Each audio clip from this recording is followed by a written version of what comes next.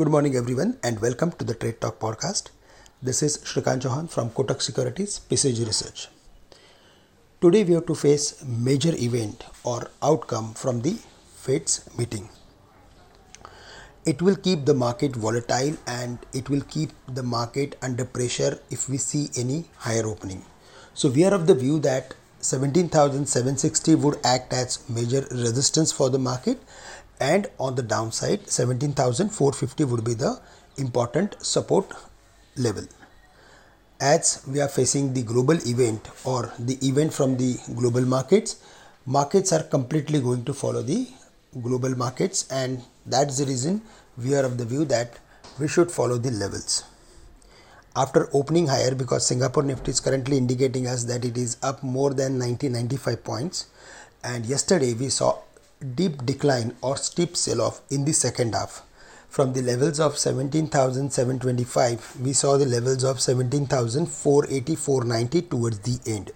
So it's a lower top sort of formation as compared to the previous high of 17,990. And yesterday we also saw the market was breaking the level of 17,500, which is negative. So as we have to face the event, we have to see that whether the market crosses 17,760 or it breaks 17,450.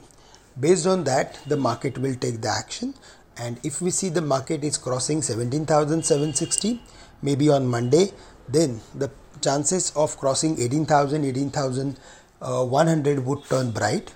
If we see the market is breaking the levels of 17,450, then the chances of hitting 17,200, 250 would turn bright.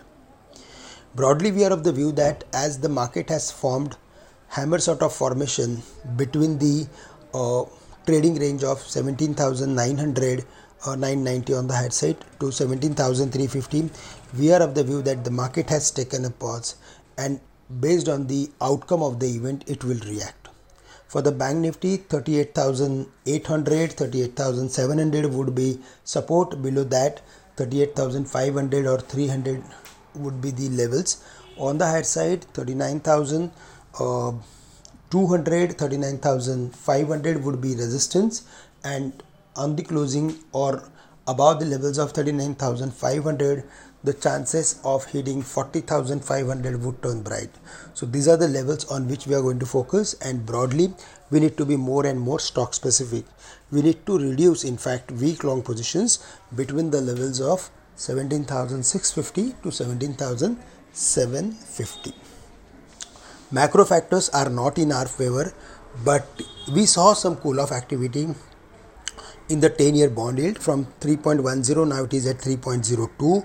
Dollar index was around 108.5 and crude is around $100 per barrel. So these factors are now, I think, going to take pause until the outcome of the event comes, which is going to come at 7:30 in the evening as per Indian times. Friends, that's all from my side for the day. With this, I'm ending today's morning podcast. Thank you very much for listening me, and have a great day to all of you.